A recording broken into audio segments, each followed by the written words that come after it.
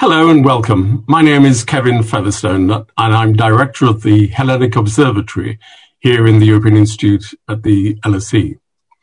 Today we're discussing the left in power, and our focus is on the left-wing government in Greece between 2015 and 2019. Our guest was at the very heart of that government.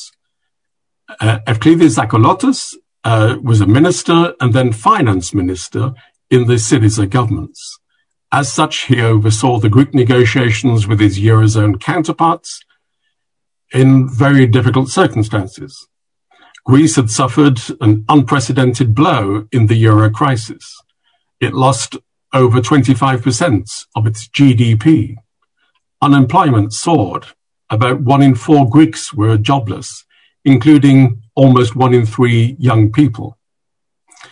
The number of firms going bankrupt reached new heights. When Syriza came to power in January 2015, it did so with a campaign to stop austerity, to stop the monitoring of the Troika, but to stay in the Eurozone. Enough was enough. Its colourful finance minister, Yanis Varoufakis, led the challenge in Europe.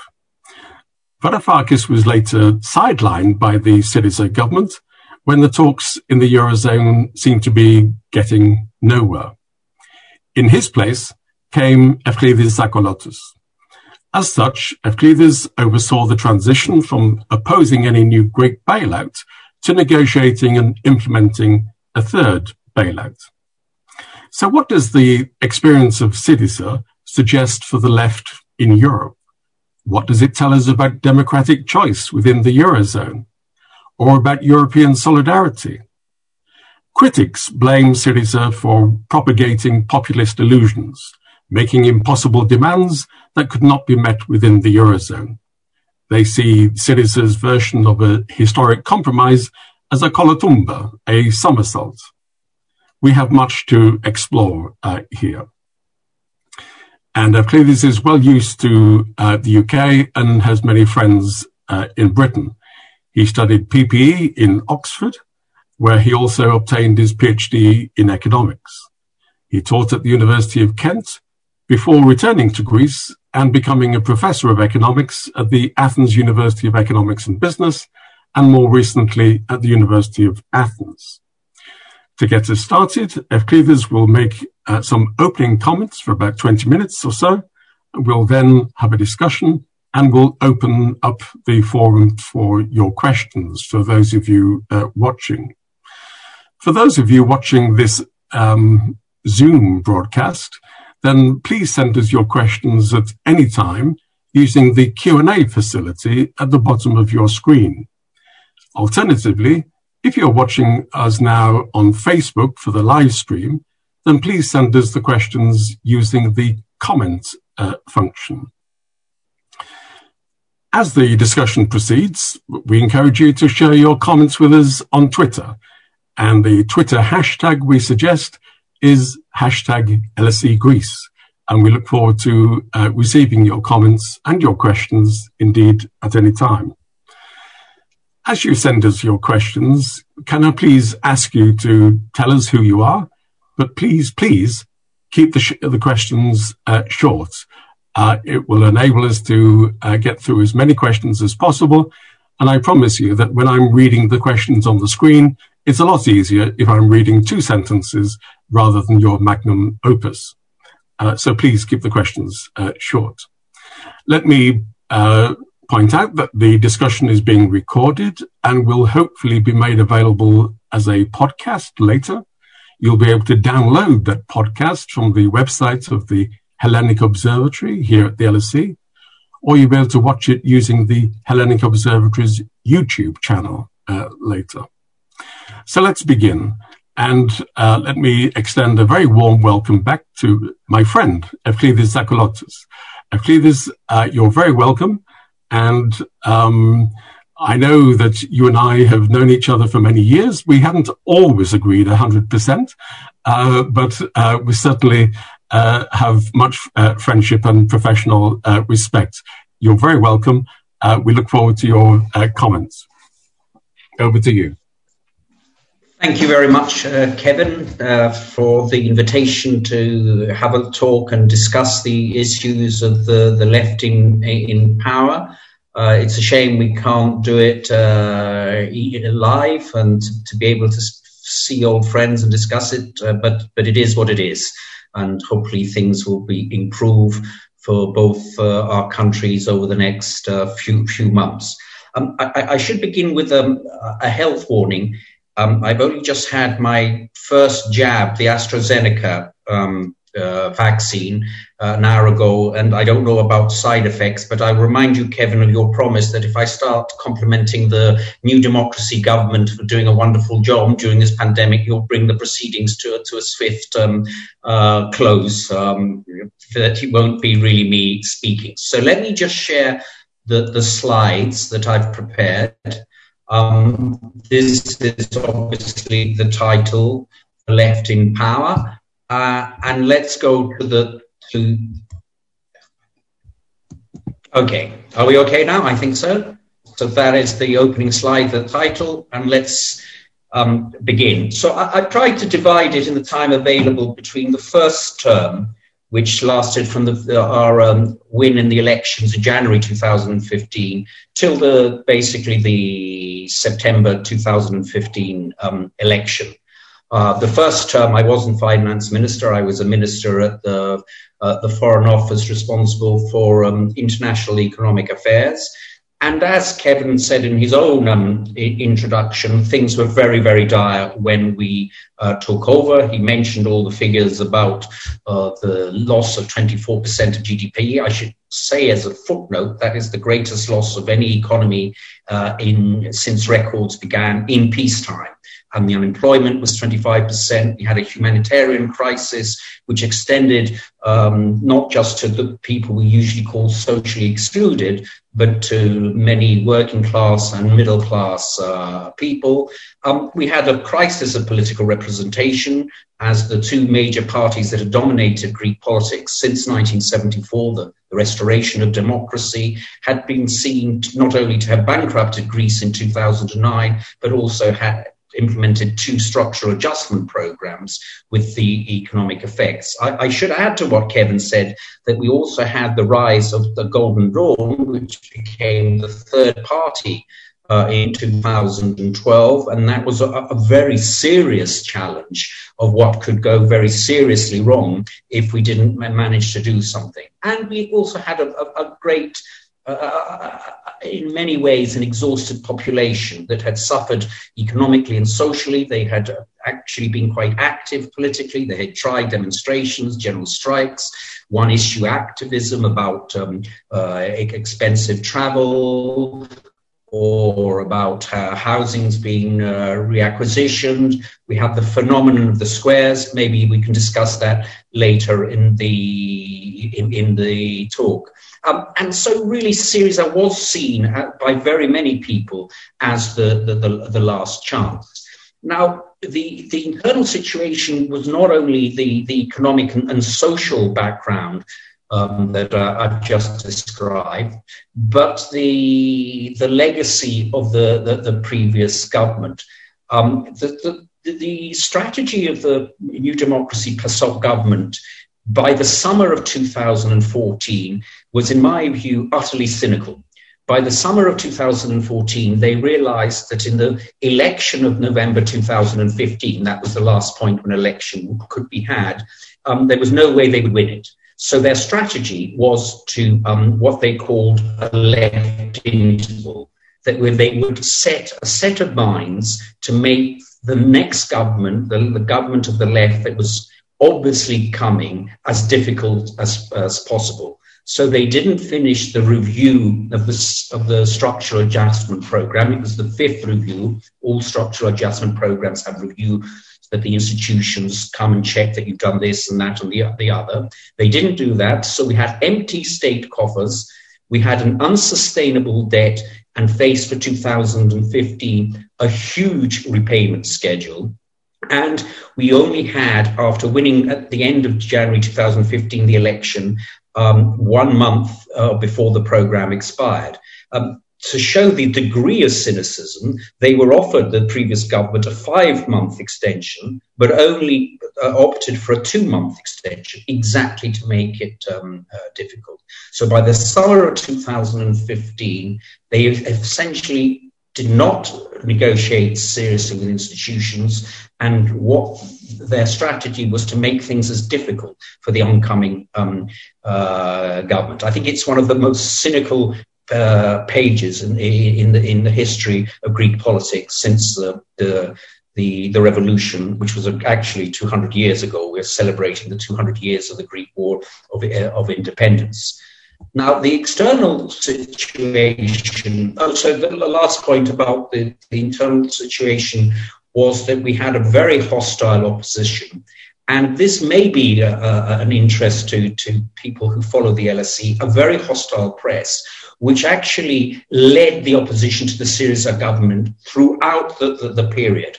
I write here the Latin Americanization of the press, because in a number of other left-wing strategies, to put it into context, whether in Venezuela or Bolivia and other Latin American countries, a very hostile populist press has led the opposition to progressive politics. The external situation was not much better in 2015. One of the things we could also discuss, Kevin, was how different the world was in 2009 to 2015 at the European level from what it is now. Austerity was the only game in town. You will remember that the ECB's response in 2009 and 10 to the financial crisis was actually to increase interest rates. There really was no dent in the neoliberal hegemony about economics.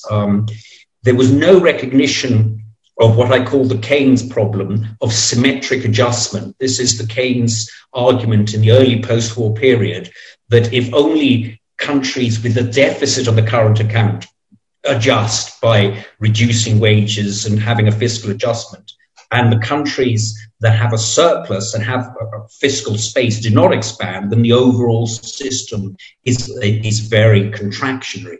And what we faced from the first two structural adjustment programs, but then in our own structural adjustment program that will come, was that there was no help from Northern Europe expanding their economies to be able to help the countries that were in a crisis and were in a structural adjustment program, Spain, Portugal, Ireland, and Cyprus, to be able to gain competitiveness with the help of an expansionary policy of the North.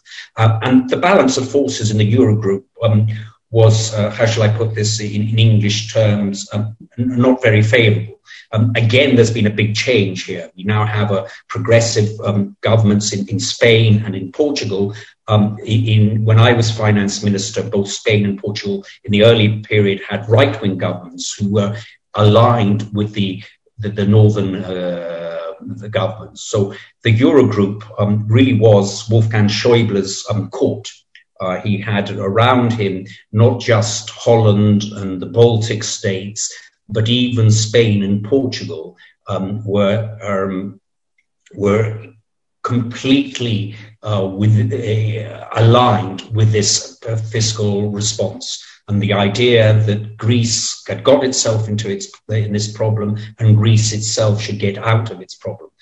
If you want to discuss later the first memorandum, the first structural adjustment program, and how unfair that was on Greece and how much it helped northern banks rather than Greece, then we can discuss it. And I think the main issue for the northern countries and the popular the parties of the right within Europe was that Syriza should get a bloody nose. The system of the Eurozone and the system of neoliberalism and the emphasis on neoliberal structural reforms had benefited the North, had benefited, in my view, elites both in the North and the South. And if Syriza succeeded, that would open appetites to Podemos in Spain or Bloco in Portugal. So Greece must make an example. So in Voltaire's term, pour encourager les autres, to encourage the others. So you can think of us as a Lord Byng, an Admiral Byng that had to be made an example. And then, of course, the external situation was also dominated by the institutions that responded to, who were accountable to the Eurogroup, to create a framework which was very pro-austerity, very neoliberal reforms. So I'm not going to say much more about the first term, because I think that this was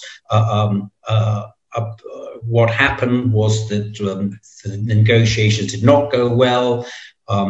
We led to a crisis where we could not accept the last offer of the institutions, which in my view didn't take into account any of the preceding negotiations. We rejected that. We went to the referendum after the which was in favor of or against the proposal of the Troika and the Eurogroup. That was rejected overwhelmingly by the Greek population by about 60-40 in the referendum of early July 2015. And after that, we negotiated a compromise. Now, as you said in your introduction, Kevin, a lot of people said that compromise was a colotumba, that it was a somersault to turn the no vote into a yes vote in favor of structural adjustment programs. So the basis of my talk now is to actually discuss whether that criticism is fair and what could be achieved by a left-wing government, and what in fact was achieved, pluses and minuses, of course, as anybody would expect. When we made this compromise, and then we went to the elections of September 2015, it is to our credit, I think, that we were the only government that actually took a structural adjustment program to the electorate. This was not the case either in the first structural adjustment program of PASOK or the second one of PASOK New Democracy. We actually made a compromise and we set it before the people. So when they were voting in the September election 2015, they had this compromise in favor or against, but they had it in front of them to be able to decide. And our strategy to make the compromise workable is what I've called, and we've discussed this, Kevin, between us, the three basket strategy. So I just want to take people through this three basket strategy. So there were three baskets in our approach. The first one, as you can see on the slide, is a large aspect of the structural adjustment program that was agreed with institutions. Now, you can think of this agreed agenda as the Lula strategy. Our strategy was that we must do certain aspects of the structural adjustment program and get them over with, so that we could actually leave the structural adjustment program, and that we should be quite harsh and quite determined to get some things done to be able to move that. It's called the Lula strategy because Lula in Brazil, when he first won the election, said he'd give the first year to the IMF and then the rest of the term would be for him. Now, in the agreed agenda, there were positive things and negative things. They weren't all negative. So there were negative things about the degree of fiscal adjustment, some more pension cuts, not as much as the previous two, but still there were some unfavorable aspects. But there were some very positive things about dealing with non-performing loans or protecting the state from corruption, dealing with health procurements, making an investment strategy much more transparent and not liable to clientelistic politics. So that was the first basket. The second basket was areas that had been agreed with institutions in principle, but there was a lot of devil in the detail. So there were grey areas. And again, here, as you would expect, we negotiated very hard in the four reviews that we had with the institutions. And as people would expect, there were gains and losses. So that, again, some pension cuts I would add to the losses, but some were important gains about the nitty-gritty of the reform. For instance, the IMF, and I don't know if you want to discuss this later, because my view is that the influence of the IMF was pernicious throughout this period. The IMF really was hostile to all kinds of subsidies, child subsidies, health subsidies, and so on. They wanted a general minimum guaranteed income for the poorest of the poor, and all the money that was for social expenditure should go there. That is a typical neoliberal view that you shouldn't have subsidies as entitlement in your as citizens, but really they should all be just for the poorest of the poor. And there we managed to both have a housing policy for the first time in Greece and a serious a child poverty program. And the third basket was our own program, which was outside things that we could do, which was not within the remit of the structural adjustment program. So I've given some examples here that Greece did not have a primary health care, and that meant there was great stress on hospitals. We had a rights agenda, sort of for prison reform, for citizenship being given to second generation immigrants. We had laws making marriages of gay rights, at least have a civil contract. And of course, this, I'm sure we won't touch on this, a foreign policy which is very different from previous governments. And one of the crowning achievements of the Syriza government was reaching, finally, after so many years, an agreement with our northern neighbour. Now, of course, from a left-wing perspective, there were many structural adjustments that we would have wanted to do in the economy to change, to not go back to the old development model that we were just so inundated by the third structural adjustment program that we couldn't do. So there is a deficit of important structural changes. We made some, but we could have done more, for instance, in the cooperatives or in the social economy. So let's see successes and failures, defeats and successes. The bottom line, as I've written on the overheads, is that we implemented a structural adjustment program, and a structural adjustment program, even though it was less severe than the previous structural adjustment programs, it is a very severe burden on any government, let alone any government that is within the progressive politics side of the political arena. It's very difficult to do that. The compromise naturally affected our social base. We still had significant support, but it was very difficult, and this is something which needs to be discussed by people who want to learn from Syriza government. It was very difficult after making the compromise for social movements, political parties to actually engage. For a start, they were exhausted. I said before in the previous slide that they tried everything to change the balance of forces in Europe. But also there was a sort of a delegatory predilection that we've tried everything, now it's the government's turn. And one of the lessons of most left-wing politics is that unlike right-wing governments, the left-wing governments, if they succeed, do need an active social support to be able to change the balance of forces, to be able to deal with both the internal opposition and external opposition that I mentioned beforehand. On the other hand, if you had told me in the beginning of when I took over as finance minister in July 2015 that we would have successfully exited the program, that we would have returned to growth, that we would have reduced unemployment by 10 percentage points, that we would have achieved a debt deal which gave us, on the flow side, in other words, how many financial repayments we have to do every year, a clear runway for 10 or 15 years where after 2019 we have less burdensome financial repayments schedules than Portugal, Spain and Italy.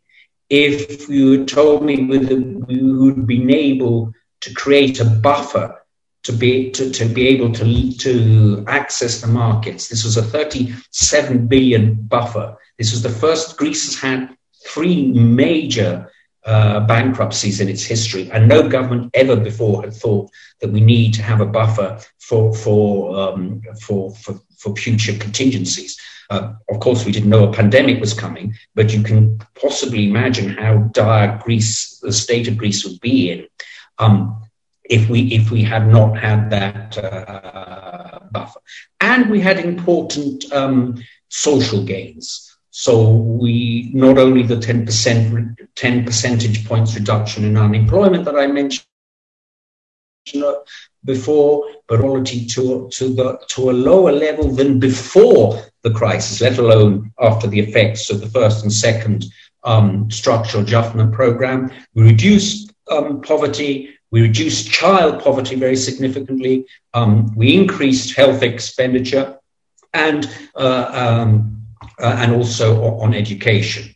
So not a small achievement, but in the end, you could say to me, or people could ask me, but you lost the election in July 2019. So obviously a majority of the Greek population did not feel that you were unsuccessful.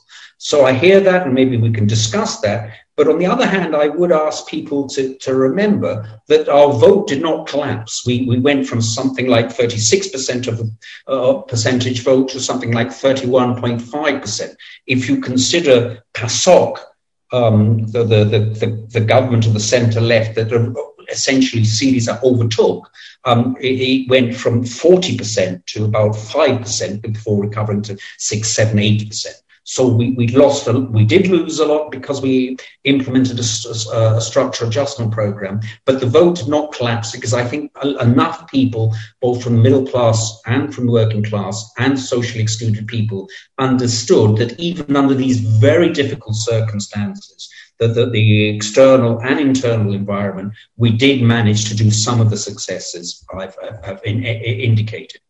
So the million-dollar question: what was it all worth it?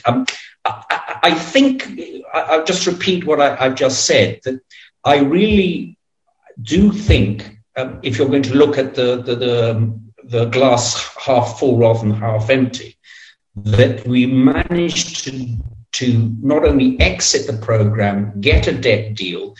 The reason we rejected the first offer, which led to the referendum in July 2015, was that there was nothing on debt, whereas in the compromise there was something on debt, and we did achieve that at the end.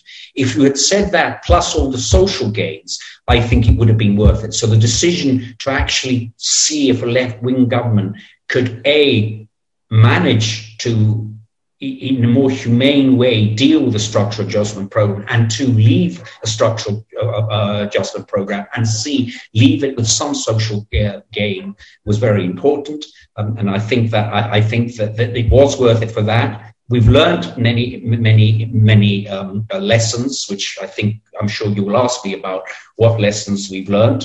And in many ways, many of the things that Syriza brought to the table after 2012, which was seen outrageous by Germany and many other states in 2015, are now being discussed seriously. Yes, this is the fact that you need a fiscal policy, the fact that that the state is important in a crisis, the fact that you should have monetary easing to a great extent. All these are new things. I'm not saying they've happened because of Syriza. That would be absurd. But I think we were raising issues that were very off the agenda in 2012, 2015, 16, which now are at the center of what I would say progressive politics. And I think there will be a huge argument over the next 3 or 4 years with respect to the recovery fund at the European level, of how far there has been an important change, or after the pandemic, slowly there will be a return to politics. But in the end, Kevin, and this is my final remark, was it worth it? I referred to Marx's very famous statement that people make their history, but they don't make it under the circumstances they choose. I think the same is for leftist parties. Of course, I would have liked to be a finance minister with 5% growth, 5% unemployment, a European Union that had been convinced that only the state can deal with pandemics and the importance of building primary healthcare. Only the state can intervene at a supranational level to address asymmetries and divergence in the European economies, and so on and so forth. But life's not quite like that. And so all future leftist experiments, which I hope there will be many of them, will face a great deal of problems, not ones that they would have chosen. But I hope that people can consider now that the 2015-19 is a little bit in the past and much more objective, both failures and successes. Thank you very much to everybody for listening to me. Thank you, FD, very much indeed. If you want to stop sharing the screen, then we can talk directly. That's great. I think there are plenty of questions coming in, but as I said, let's start a discussion, and then we'll bring in as many of the questions as we can. Many of the audience will be not from Greece, and so may be approaching this from a wider international perspective. I know, of course, that Syriza is a party with much internal debate, sophisticated currents of different thought and different strains, etc. I wonder, as a guide to the non-Greeks in the audience, Eflili, if you could perhaps position yourself in the spectrum of left-right politics within Syriza, however you would describe that.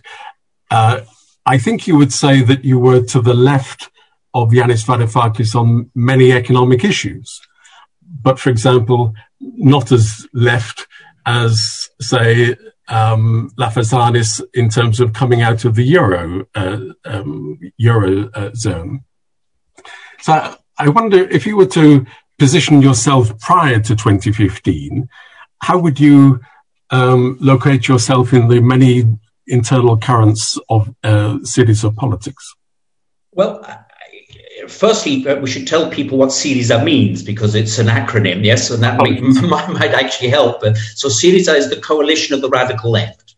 It was an attempt after Maastricht to join, to have an open dialogue, which eventually led to Syriza, of leftists from a lot of currents, from Trotskyists, communists, Euro-communists, left-wing social democrats, people from the environmental movement, who realized that division is not helping us. So we had this sort of slogan that unity is more important than the right line, because without unity of the left, no line matters very much. And just having the line and not having unity, you just can't implement it. So I think you've actually mentioned some of the key aspects of it.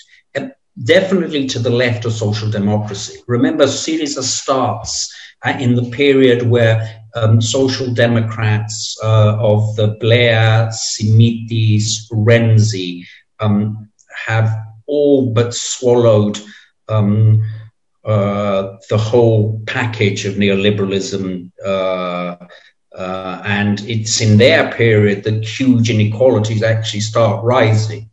So it's definitely on the left of that. It's definitely influenced by the anti-global movement, but it's, or maybe I should put it better, the alter-global movement, because there was a huge discussion within Syriza, given all these currents, to be pro-Europe or anti-Europe, to be for the Euro or anti the Europe.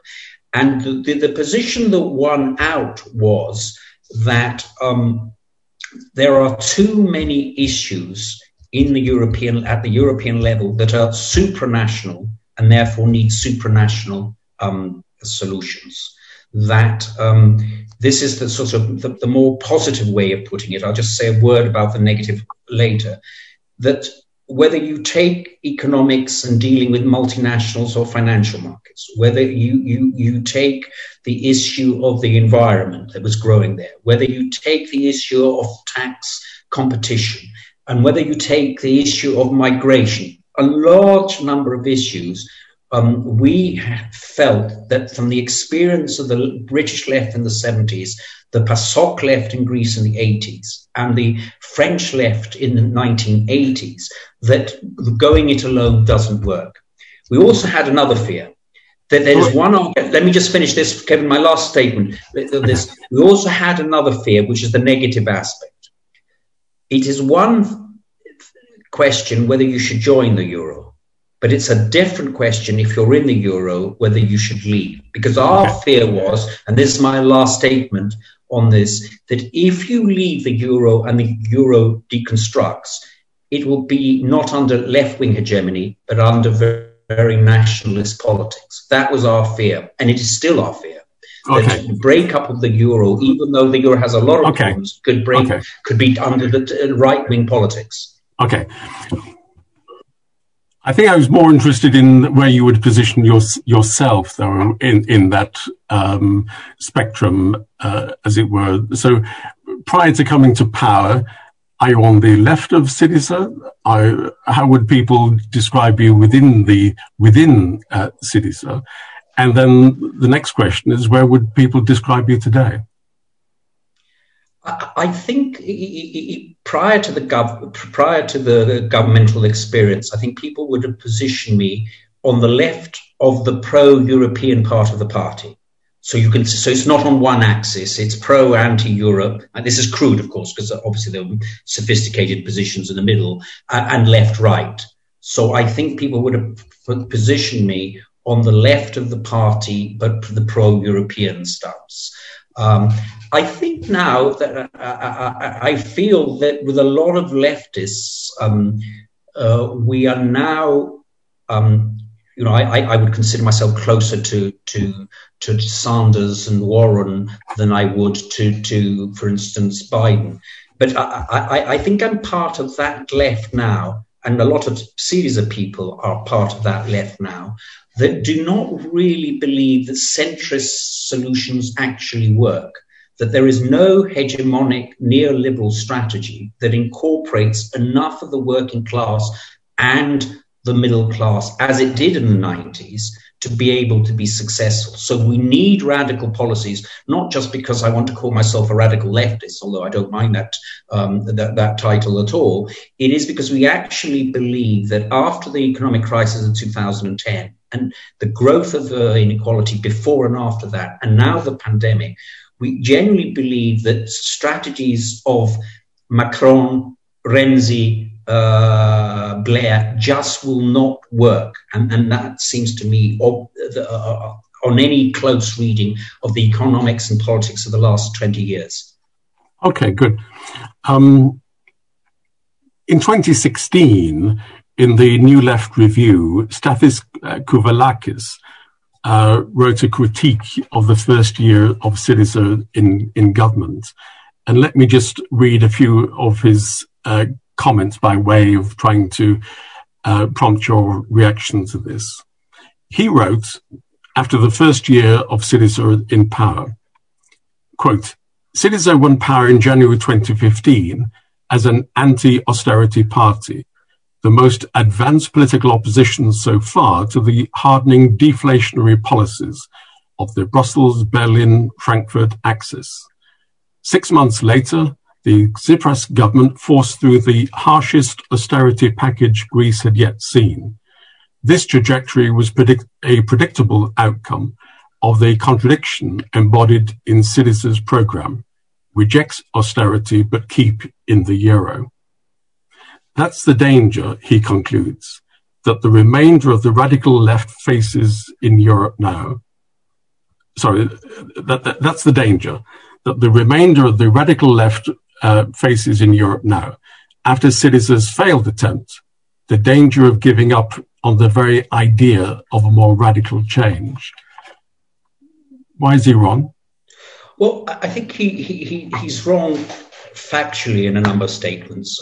I don't think any economists or social scientists will look at the three structural adjustment programs and say that the third one was the harshest. I mean, just the degree of fiscal adjustment in the first two, there's no relationship, nor does how much GDP fell, how much taxes increased.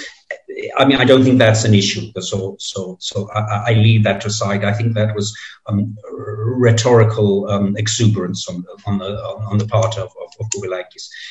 But the other issue is on that his bottom line is that there is no left-wing politics within Europe.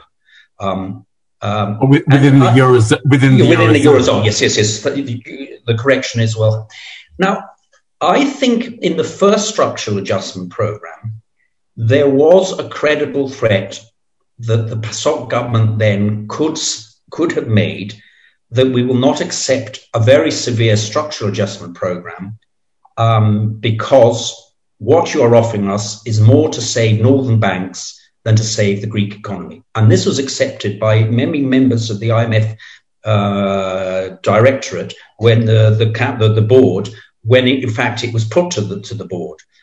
But 5 years later, when we've lost 25%, what Stathis Kouvelakis does not understand was that if we had left the euro, which I wouldn't support anyway for the reason we said before, we would have had after 4 or 5 years of what we call internal devaluation, in other words, reduction of wages without a devaluation, we would then have faced going to the Greek population and saying, yeah, can we have another 25% decrease in wages? Now, I just don't think that is a strategy for the left. And my final point is that, just to reiterate the one we made before, that the collapse of the euro, I mean, you remember that the Marx said that, it was Joan Robinson who said that the only thing worse of being exploited by capital and capitalism is not being exploited by capitalism, because that means you're unemployed. Yeah? I would say that the only thing for a left-wing government not being in the euro, of being in the euro, is not being in the euro,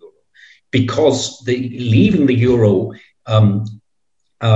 in a situation that you've already lost 25% of your GDP would have made a huge turmoil. And I would remind you of what I put on the slides about the rise of Golden Dawn. This would have been a very serious thing.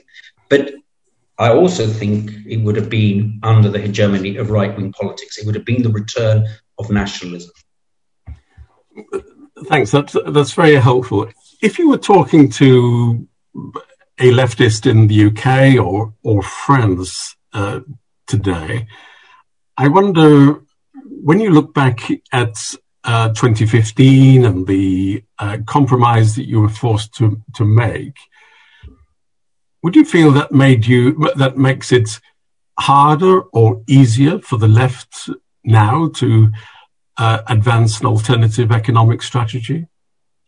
Well, my view is that if Syriza had chickened out and said, we failed, we couldn't continue doing it, this is a right-wing policies, and it did have a lot of right-wing policies in, as I said, I think that the left in Greece would have reached 4%. So I don't think there was a viable project of not going for government again in September 2015 and just a jumping ship. I think that would have left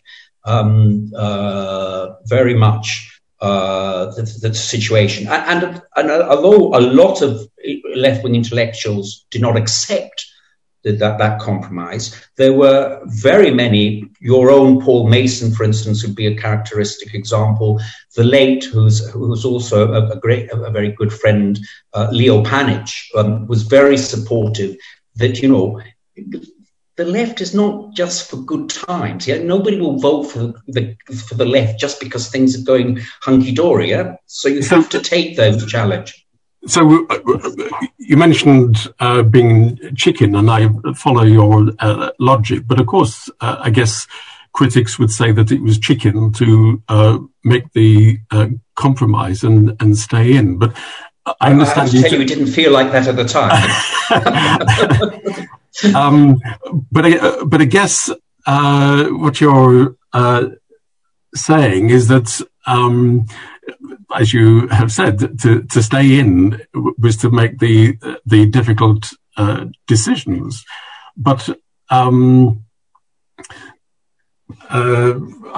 sorry, I've lost the point I was going to make. But that's it. That's it. What I've heard you just say now is that it was the symbolism, in part, of the left being in power that it would have been much more consequential if the left had been seen to, quote, fail. So better to stay in and make the necessary dirty compromises than to come out and be clean but pure. And the lesson would have been that the left isn't for the difficult situations. Obviously, the final judgment of whether what I've just said is correct or partly correct depends on how you assess the end of the 4 years. How important was the 10% percentage point decrease in unemployment? How important was the child poverty reduced? How important was that we actually safeguarded future governments with creating a buffer, that having a 10, 15 years leeway, straight runway for debt? Obviously, people can do it, and some people can say it wasn't worth it. So obviously, my reply to the question can't be only the decision in 2015. I've told you why I took the decision, and Alexis Tsipras, of course, took the decision that we had to make it work. But of course, in the end, people have to assess. And I would ask for some leniency in the assessment, given the external factors, the troikas and the German governments and so on.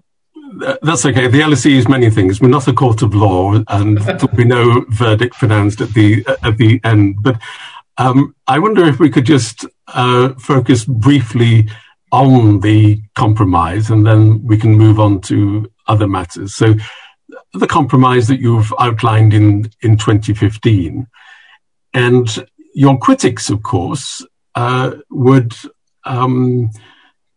question what the logic of the compromise was in relation to what you expected to be the situation before coming to power. Let me put it in this way. I heard a journalist express it, I thought, rather powerfully at an LSE event. What was it that you learned in 2015 about the need to compromise that you didn't know before coming to power? I think there are a lot of issues, but let me just say one, which I think is there. We thought we had greater bargaining power because we believed that if they were trying to force a government out of the euro in an attempt to have no compromise between the wills of the 17 eurozone economies and the will of the Greek people that had just been expressed in the politics in the election, if they were not compromised and were actually trying to force us out of the euro, that would have led to the destruction of the euro. Now, I actually believe that is correct. If one country leaves the euro, I think it is very difficult for the eurozone to be feasible, to be sustainable. And the reason is that in economic terms, you change effectively a monetary union where there is a cast iron guarantee that no country will ever devalue into a fixed exchange rate system where financial markets take the possibility of devaluation into their accounts. But what we learned was that it doesn't matter what is true. It matters what the opponent, the other side, believes to be true. And I think that you can distinguish here, just naming it and personalizing it is perhaps unfair, but for the sake of shortness. I think Wolfgang Schäuble didn't believe it's true and actually wanted Greece to leave the euro because he is a federalist, but for fewer countries. So he wouldn't perhaps worried that if Greece left, then Portugal would have left and Italy then.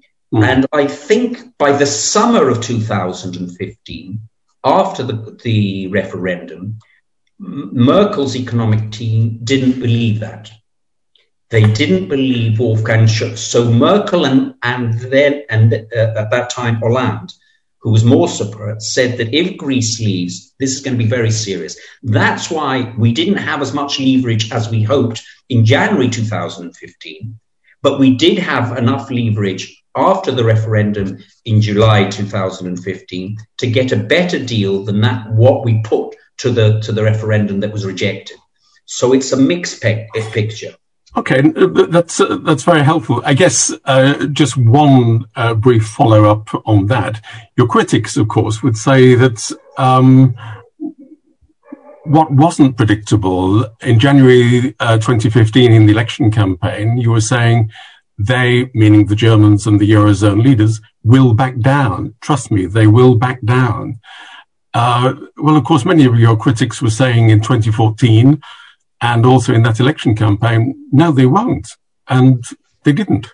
I hear you, but how do you create progressive politics? How do you challenge a system like the Eurozone was not working for the South?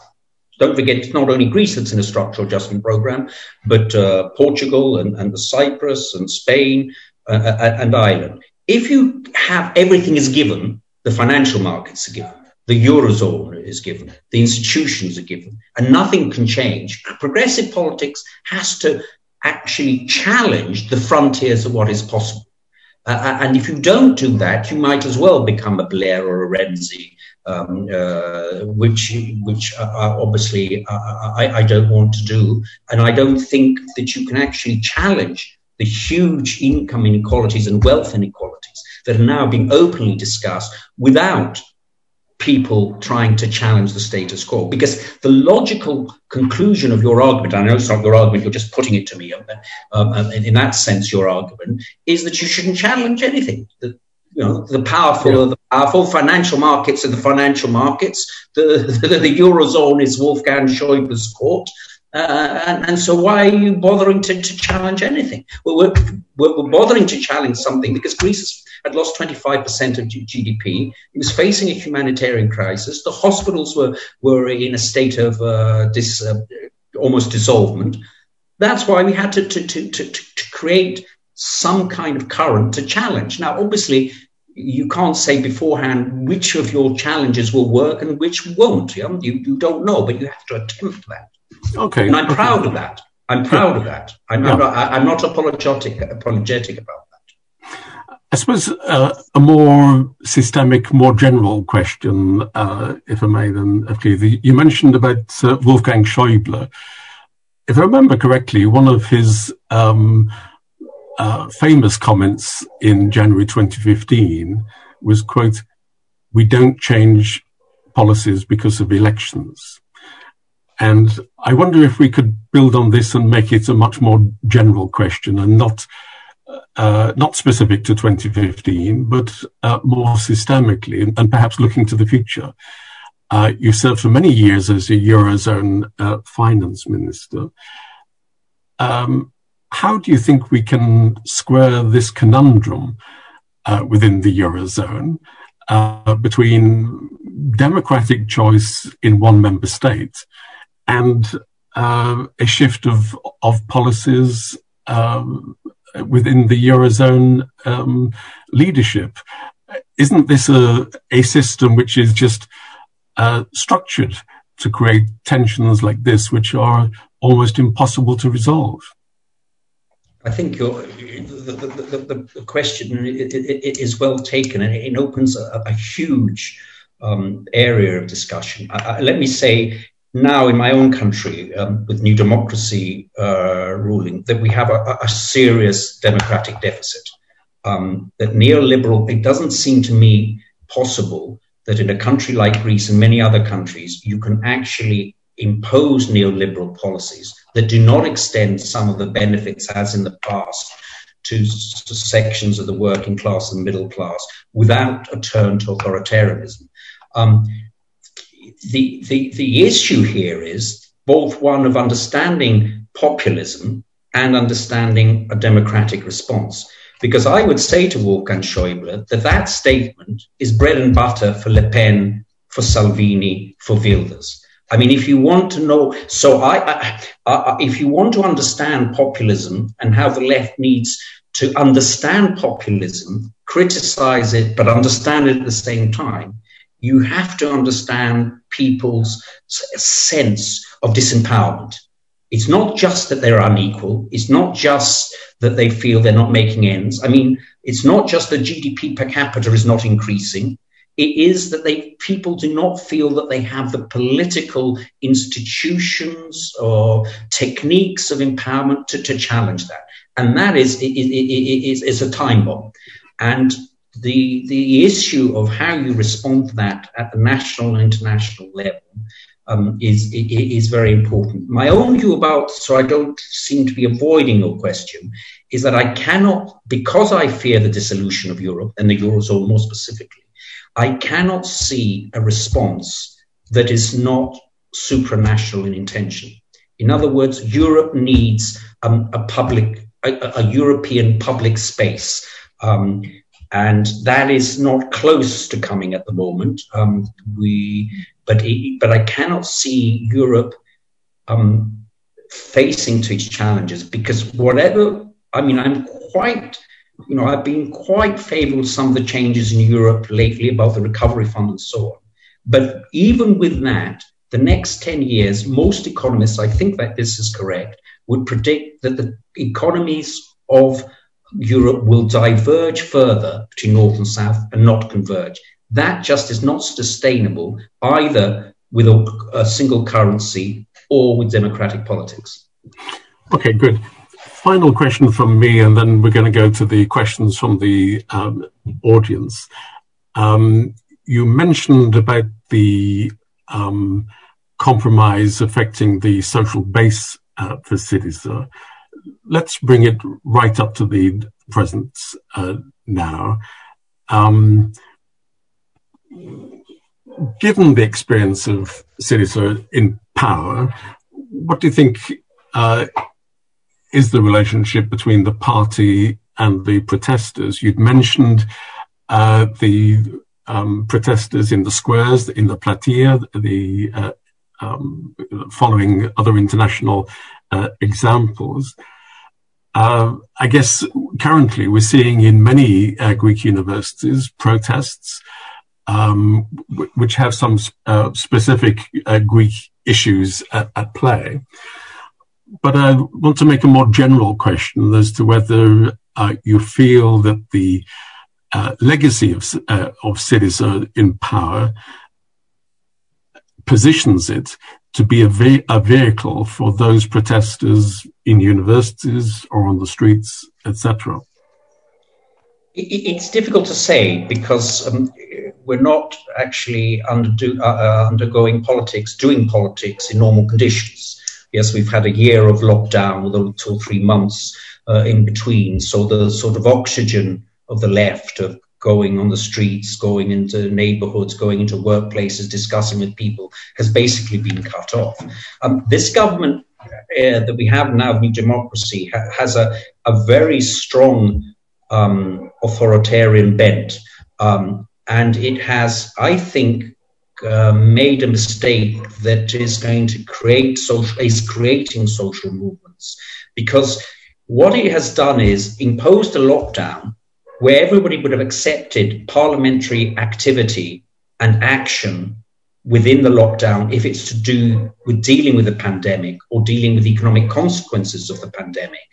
But it's not acceptable to not allow people on the streets, not to be able to challenge, because democracy, after all, is not having an election every 4 years. It's a vibrant process of resistance, trying to change the balance of forces. And what they have done is they have implemented very controversial legislation on collective bargaining, removing workers' rights, on bringing armed police into the universities, of various other issues about civil rights, the ability to demonstrate, while not allowing people to demonstrate. Now, this has been counterproductive. It's brought a lot of people onto the streets, people from Syriza, from the Communist Party, from Varoufakis Mera 25, and so on. So it'll be very interesting to see whether what I thought was a problem, that we lost touch with our social base because of this compromise, and people felt, well, what is Syriza doing? Whether we can recover that. New Democracy has been very helpful though, on that. Okay. I'm tempted to ask a follow-up question, but I won't, because there are so many questions coming in.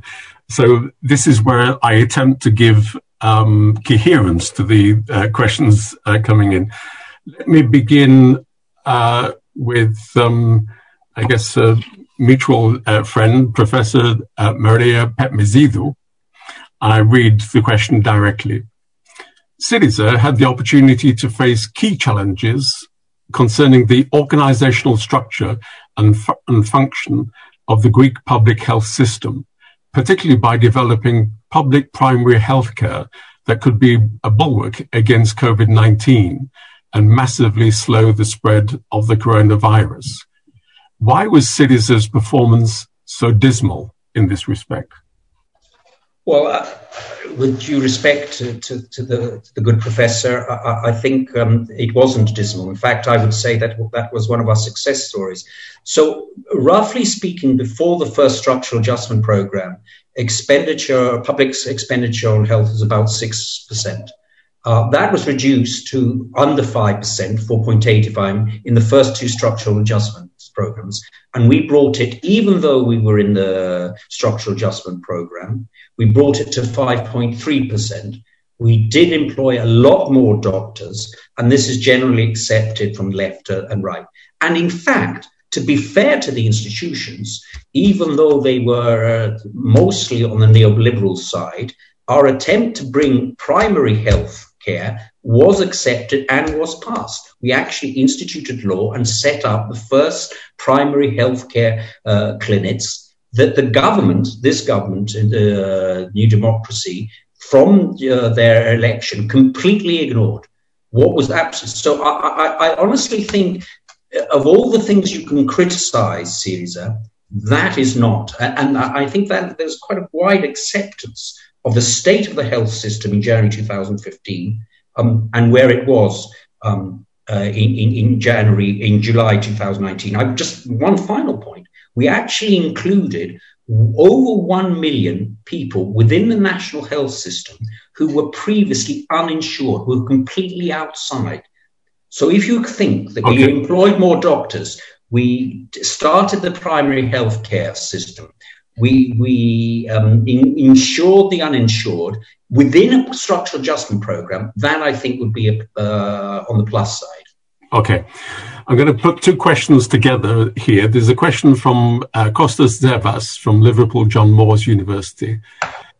Evklidi, he says, do you regret coalescing with the populist right, and did this affect your progressive agenda? Dimitris Papadimitriou asks more specifically, what would have been lost, or what would have been lost had Syriza joined forces with Potami rather than Enel in 2015? Let me simply explain. That is, what would have been lost if Syriza had not formed a coalition government with a nationalist populist right-wing party, but instead coalesced with a new centrist party, Potami, in 2015. Okay. So the questions are right. In January 2015, you need a majority in Greece, 151 members of parliament, and we had 147 or 8, so very close, but not close enough. And we did ally with the populist right-wing government, populist right-wing party, who were very against the structural adjustment programs and very against the austerity. Now, in actual fact, that alliance did not create a large number of problems in the economic and social field. And it didn't, this surprised me because I was a skeptic, it didn't create that number of problems, even on the democratic agenda, on gay rights and immigrants, which you might have expected. In fact, they sort of passed on those issues and let the majority party have its say on progressive politics, like on gay rights and prison reform and the citizenship to second generation immigrants. So they were good coalition partners because they were supplicants, but wouldn't Potami have supported those? Right, yes, I'm coming to that. But of course, the whole alliance collapsed over the issue of Prespes, on the whole issue of our northern neighbour, where they considered this was a sellout of the Macedonian name. I don't think we have time to get into that issue. So that was where the problem was with this right-wing populist party. Now, it sounds logical that we should have gone with a centrist party, but it is part of Greek politics that after the Simitis government of PASOK and after the 2 structural adjustment programs after 2010, the centre was very radicalised towards the right. There's a Greek expression now, which is the extreme centre.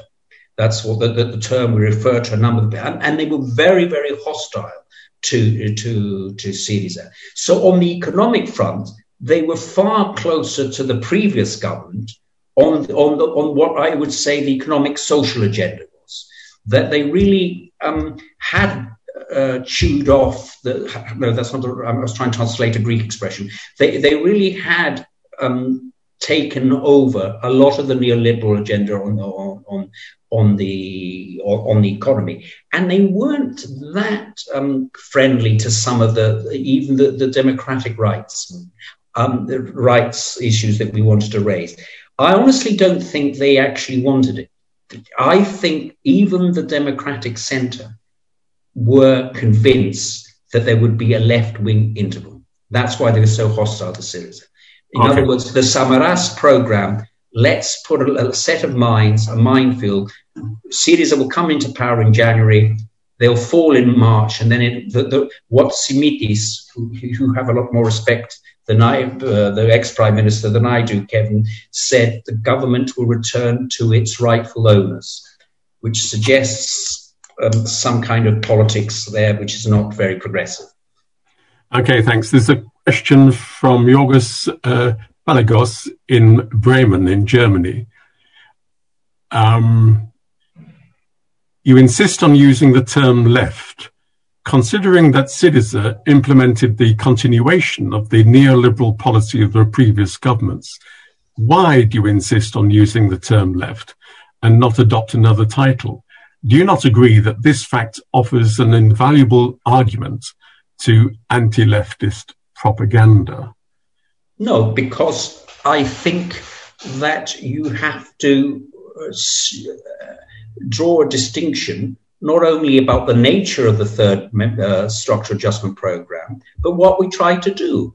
The New Democracy and PASOK in the previous structural adjustment program did not reduce social inequality. They did not reduce child poverty. They did not reduce inequality. The current Minister of Development in Greece, Adonis Georgiadis, who was then a minister in the second adjustment program, structural adjustment program, would go on television and say when they were sacking doctors and university guards that I'm proud that I'm doing it. I don't want Paul Thompson, who's from the IMF, by the way, taking all the honor. This is what I believe in. So we never had what the institutions and the Eurozone always demanded of us. They demanded that we should take ownership of the program. We never did that. We always said it was imposition, an imposition from the outside. We would do our best, given the compromise, to change its direction. And in certain areas, we succeeded. In certain areas, we didn't succeed. But to say that it's exactly the continuation of the first two structural adjustment programs, I think is just not correct. Thanks. There are many questions. Let me pick this question here. We're going to a European dimension. Yorgos Karax, LSE Londis. I'm sorry, this is from Charlie Mansell in the United States. Syriza is currently polling 25 to 28% and is 15% behind in the polls, whilst Podemos, though in government, has seen its vote share drop too. And the Dutch elections also saw a drop in all the left parties' votes. And this is going to be difficult to pronounce. Should Podemosization, Syrizization, join PASOKification as a term we should also use for current left vote share decline?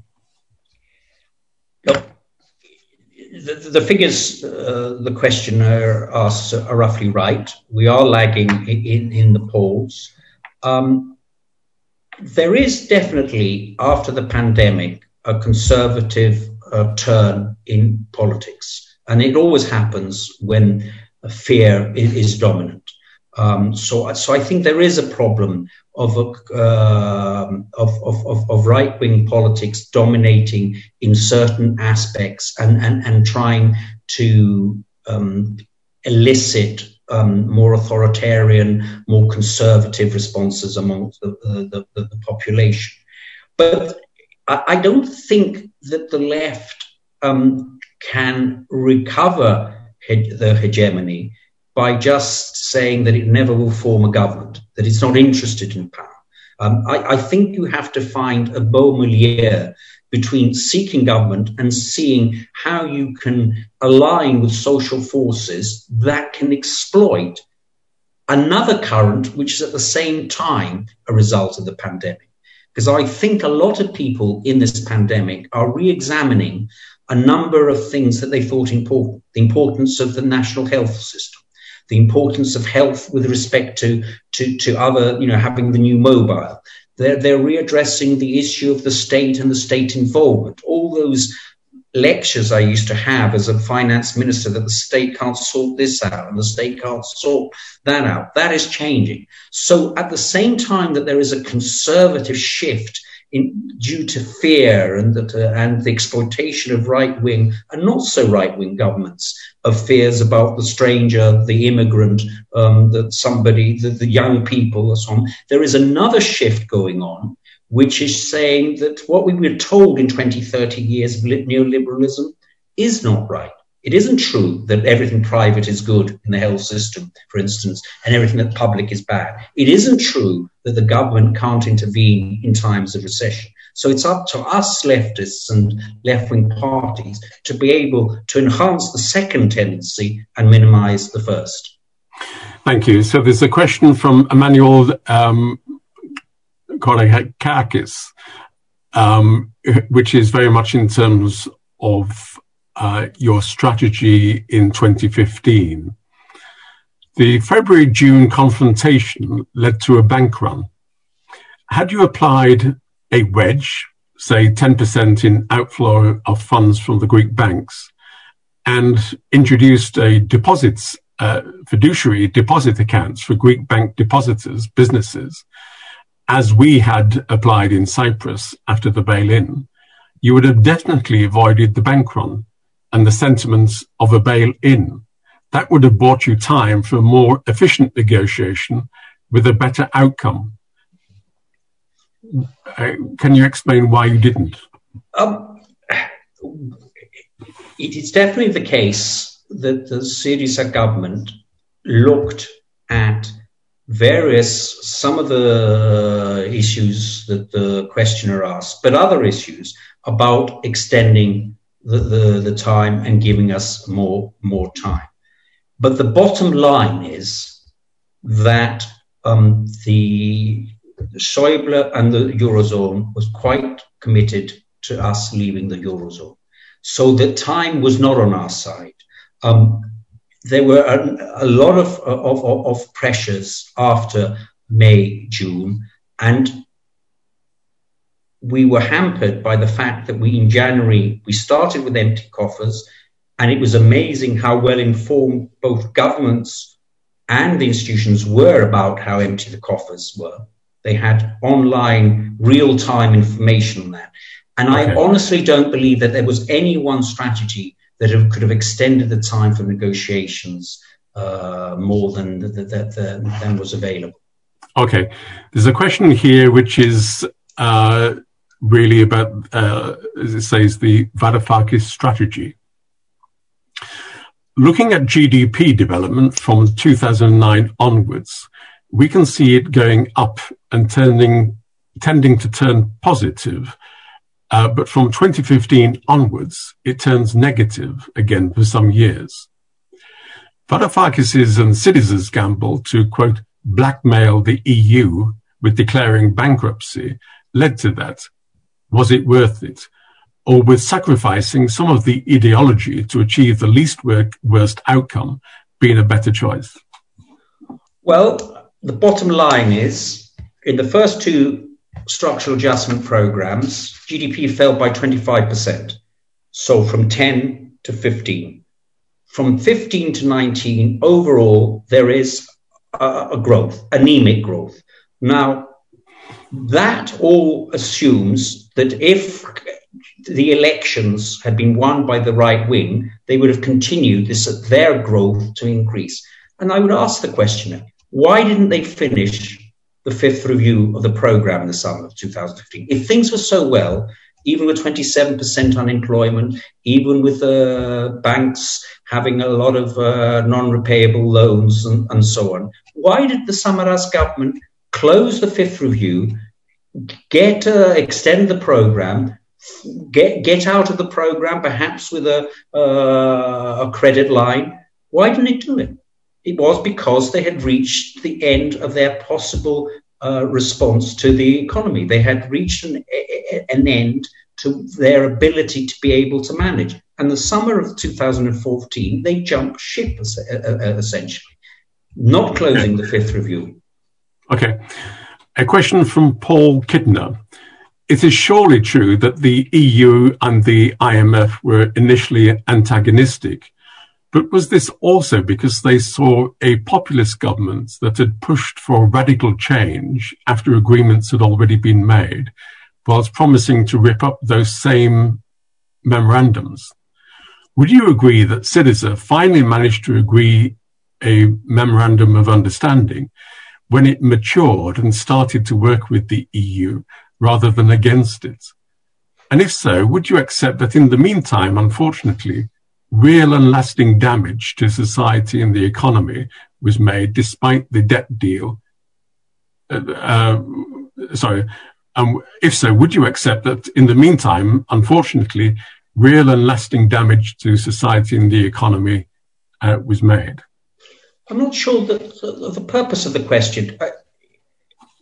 Of course I accept, but both the IMF in particular, but other institutions wanted to prevent as much as possible a radical alternative to the status quo in Europe and in Greece. That's given. Of course that's what they wanted to do. The issue is whether a left-wing government with a popular vote has the right in Europe, as we understand it, to challenge that. That's an important democratic question, let alone a social, political economy question.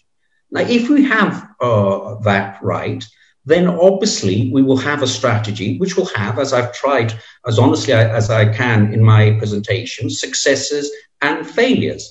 But I do not accept that we were school children, that is the focus of the good Europeans and the IMF had to educate us in the ways of Europe, because there are clearly, and now accepted even more by many people, there were very clear problems with the way Europe was doing business at that time.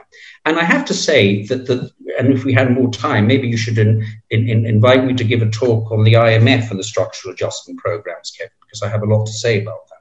The IMF, right to the end, was trying to get its full neoliberal agenda, cutting further than we already had 13 at least reductions in pensions in the first structural adjustment programs. And Paul Thompson was still committed to greater reductions in pensions, and was actually pressurizing Greece and not accepting the figures that were accepted by Greece and by the European institutions about our performance in fiscal policy in order to impose his agenda. And his agenda, I have to tell you, had nothing to do with Christine Lagarde's statement about social inclusion, about the importance of women, importance of reduction in poverty. The IMF people on the ground were as neoliberal as the best neoliberal could possibly wish for. Okay. There's a couple of questions which we'll combine, which is about today and universities. There's a question from Michael Haliassos from the Goethe University in Frankfurt. Thanks for the presentation. How would you assess the effects that Syriza had on the functioning of Greek public universities? And then I think there's another question. Yes. If policing schools is wrong, then what is your answer to the massive lawlessness that exists in Greek universities? Also, if extreme policing can suppress freedom of speech, which it does, and this should be regulated, would you argue that the current conditions allow for freedom of speech? So there's lots of questions there, but first perhaps you could simply say, what did Syriza do for public universities in Greece? And today, what aspects of the protests in Greek public universities would you not agree with? This is against the background, of course, that we've seen these last few months, protests which have humiliated the rector of your former university, the Athens University of Economics and Business. Long term, we've seen much vandalism and criminality on Greek university campuses. So something's got to be done. What should be done, which would be effective and acceptable? Well, the first thing that shouldn't have been done in the second structural adjustment program is actually fire guards, not police, but guards who were actually doing a job of safeguarding the universities. So let's put that in the context of the second adjustment program. But you wouldn't say that before, whenever 2012, you wouldn't say that the order in Greek public universities was hunky-dory. I definitely challenge both the premise of your question and the premise of the question. The idea that the Greek universities are rife with violence, illegality is just not true. It just isn't true. There are problems in certain universities, but most Greek universities do not have such a problem. And of course, most people who oppose, who come from the standpoint I'm hearing these questions, actually are not just interested in reducing important pockets of violence, I accept, and disorder, but they actually want to change the nature of Greek universities, where there have been important occupations about very important issues about how much money is given to universities, what is the ratio between teachers and students, about the nature of courses. So I think it's very important that a lot of people who have this agenda that Greek universities are full of violence and strife and so on, have an agenda which is, frankly, to challenge very important liberties that have historically been important in Greece. And I remind you, every country has its own rights and its own history of that. In Greece, it was the students of the National Technical University and the law school that brought down the junta. That history is symbolically very important in Greece, and it's very important also to very many European students and university professors that I've spoken to. We have that current of radicalism, and I honestly believe that although there are problems that can be addressed about enlightened minorities who think they can impose their will on others, and so in this area we would agree, Kevin, but there is also another current which is very important about resistance. And I just do not believe that the response of this government to have armed police, we already have the biggest percentage of policemen, together with Cyprus, in the whole of Europe. The government is now proposing to employ another 1,000 armed policemen within the universities. If you think that is going to sort out the problem of Greek universities, I really think that we are very far apart from this. I think Syriza did a lot for university education. It did things to do about courses for students from poorer areas. It tried to introduce 2-year courses for intermediate between university and technical training. It tried to conglomerate some universities with technical colleges. Perhaps it didn't do enough, and I don't think it did as much as in health. That's why I disagreed with Professor Betmezidou's question at the start. But definitely, I think it did have a policy for education, which is worth examining. Okay. I'm going to squeeze in 2 more questions. So if I could just ask you to be brief on these 2, please. So the question from Rodolphus Maslias from UCL. Should Syriza have done more to address clientelism in public administration and Greek society? And how an important priority for Syriza in the future is that? In this area, I think we really did try to have a break with previous governments. So we had both the reform of the public administration. We had in many ministries important reforms to protect for instance, the way investment grants are given or public procurements in health are given, to make them online together with a transparent way. Even in the social area, who gets what benefit was completely transparent with platforms. All these were very important interventions in changing the clientelistic politics. I have to say, one of the most disappointing things about the new government, New Democracy, is how we've had a straight rerun as if nothing has happened. Clientelistic politics, I have to say, are alive and well in the Greece of Konstantinos, of Kyriakos Mitsotakis, to the extent that the party boss of Preveza, which is my hometown, is now the head of the hospital in Arta, the neighboring region, and the party boss of Arta is head of the hospital in Preveza. I mean, we really have, this has been the most disappointing, even for somebody like me who's anti-neoliberal and has few expectations of this government. The fact that it has been so cavalier in clientelistic politics is actually shocking. Okay, last question, and we can give you a full 2 minutes to answer this, Euclide. Some on the left in Greece argue about what we would call a big tent politics. That is, that Syriza should open up to the centre-left, and that is a strategy going forward. It's a strategy which has been associated with Alexis Tsipras in recent times as well. What would your position be at the moment in terms of Syriza and its more moderate left-wing parties in terms of trying to achieve its objectives in the coming period? And if there was an election for the party leadership of Syriza this year, Are you going to be a candidate? Okay, let me answer that in the end. My view on alliances is as follows.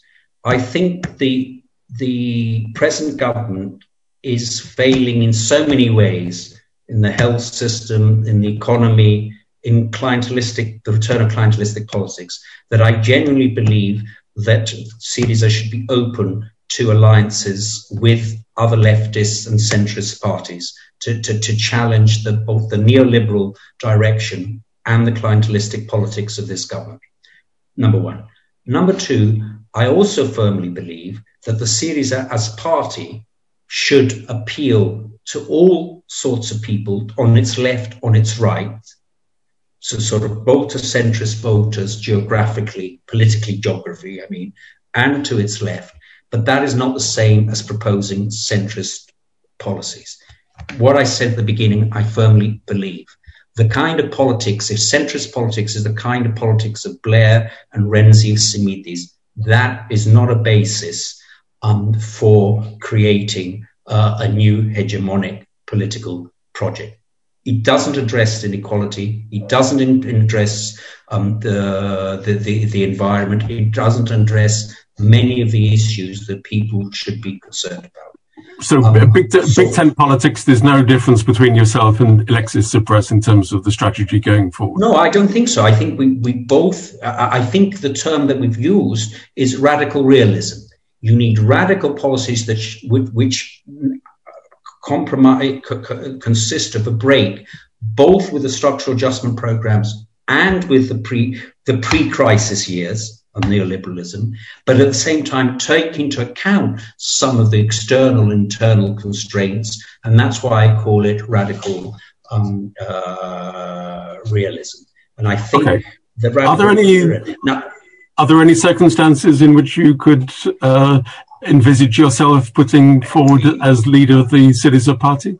I think you firstly are making a mistake of the age gap between myself and Alexis. So Alexis is a much younger politician than I am. I still think he's got quite a big future ahead. I don't think anybody should be holding their breath on him retiring from politics any time soon. And I also think that by the time he thinks he's finished the cycle, his cycle, I think that Syriza have a lot of younger people coming through the ranks who will replace him in that eventuality. Okay. I think we're coming to an end. Let me simply say that you're both much younger than me anyway. But let me, first of all, remind everyone that the recording of this discussion will be available as a podcast on the website of the Hellenic Observatory at the LSE. It will also be available for the YouTube channel of the Hellenic Observatory. Can I mention that our next Hellenic Observatory event is part of a series which would normally take place in Athens, and that is by a professor of economics here at the LSE, Oriana Bandiera, who is the Sir Anthony Atkinson Chair in Economics at the LSE. And the title of her talk is Inequality, the Misallocation of Talent and Economic Development. And that will take place online, of course, on the 15th of April, UK time 4 o'clock, Greek time 6 p.m. And that is a series of lectures which the Hellenic Observatory has. For Oriana Bandiera's lecture, we will have two discussants. Aristides Hatsis, Professor of Philosophy at the University of Athens, and Daphne Nikolitsas of the Department of Economics at the University of Crete. So let me, first of all, thank my colleagues in the Hellenic Observatory for their support and the LSE events team, very professional as always. But to finish, let me give a very warm thanks to our speaker, Evklidis Zakolotas, for coming and joining us and speaking so clearly and so informatively on the experience of the left in power in Greece, and for answering so many diverse questions. You can see on the screen that if you want more information about the program public activities of the Hellenic Observatory, please visit our website. But again, thank you, Evklidi, and thank you to everyone for watching, and we look forward to more discussions in the future. Thank you. Bye.